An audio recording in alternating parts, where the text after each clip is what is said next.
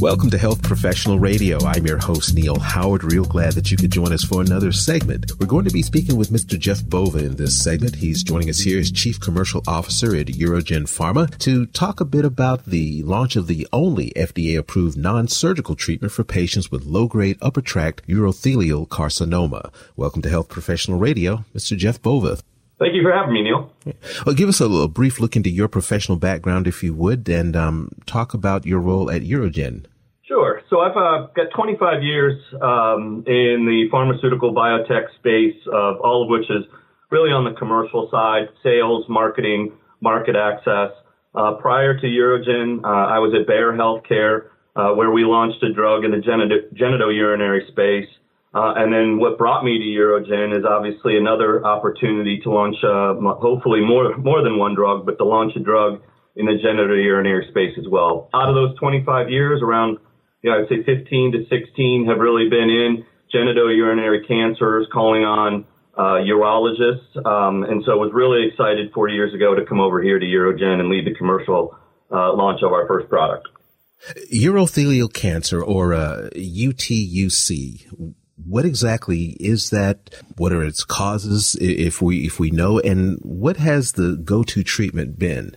So sure. So UTUC is basically tumors within your kidney. Your kidney has calyces, which are almost like fingers.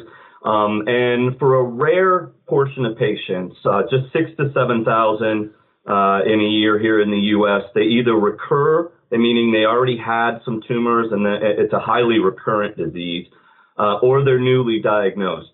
So it is rare disease. And prior to us coming to market, the only real options were either some sort of endoscopic resection. So urologists would go up and ablate the tumors, try to eradicate all of the tumor within the kidney. Or what often happens, unfortunately, is the urologist will have to remove the entire kidney in order to hopefully get rid of that cancer. And as you know, this is an elderly population that really shouldn't be going under general anesthesia a lot of the times, and certainly want to preserve kidney function in this space. But it's a rare disease, and we studied it in low-grade UTUC. Being rare, how many people in this elderly population would you say are affected? Yeah, it's around 6,000 to 7,000. Around half of those recur. So every year, about 3,000 to 4,000 will recur. The one thing about the surgery is it's a very hard place to navigate. It's a cloudy field. There's obviously blood there. And the disease, even though physicians, urologists will try to get all of the tumor, it's a very highly recurrent cancer. So about 3,000 to 4,000 of those patients recur. And then 3,000 to 4,000 are newly diagnosed every year here in the U.S. So it's kind of difficult to even diagnose based on where it is and its properties, yeah? It is, and it's often, the first sign is blood in the urine, and blood in the urine can mean so many different things, but you can imagine that it's alarming to anyone, particularly an elderly patient. It is difficult. That starts usually with hematuria or blood in the urine. Then there's workup in the urology office to determine the correct diagnosis. Have there been many advances in treatment over the last, decade or so? There really haven't. It's been for decades, those two options, which were some sort of endoscopic resection, an RNU, which is a radical nephroureterectomy, which is where they remove the entire kidney, or they could do a partial RNU. And so we were excited to bring another treatment option to patients and another treatment option to surgeons, the urologists. So what is that option?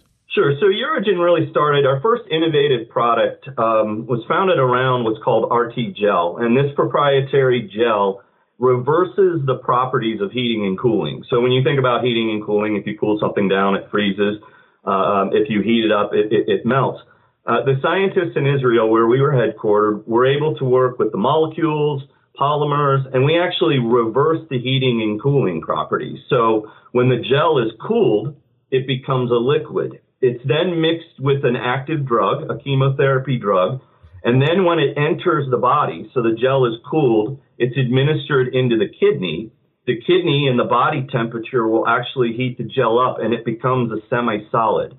So it stays in the kidney for 4 to 6 hours, allowing hopefully that chemotherapy to work on those tumors in the kidney. And that was really the basis of how we started with the first drug and also our second, which is in development, which will be in bladder cancer patients.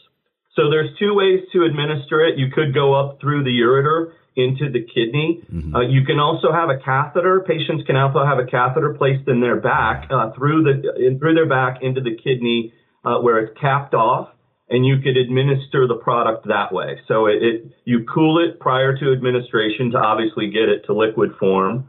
They administer it through a catheter. Once all of the drug is administered, they remove the catheter. Whether that catheter is in through the urethra or the ureter, or through the patient's back into the kidney.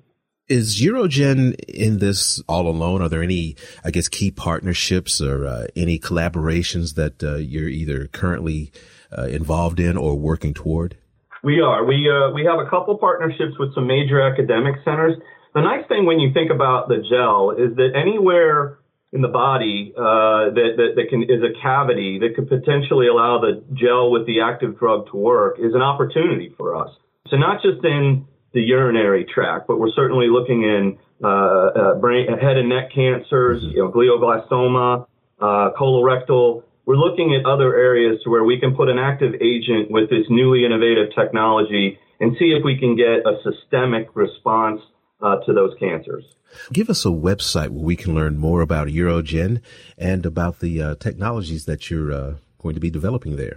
Sure. Our corporate website is www.urogen.com. Well, I appreciate you joining us here on Health Professional Radio this morning, Jeff. It's been a pleasure speaking with you. Thank you so much for your time. Thank you, Neil. You've been listening to Health Professional Radio. I'm your host, Neil Howard, in conversation with Jeff Bova, Chief Commercial Officer at UroGen Pharma.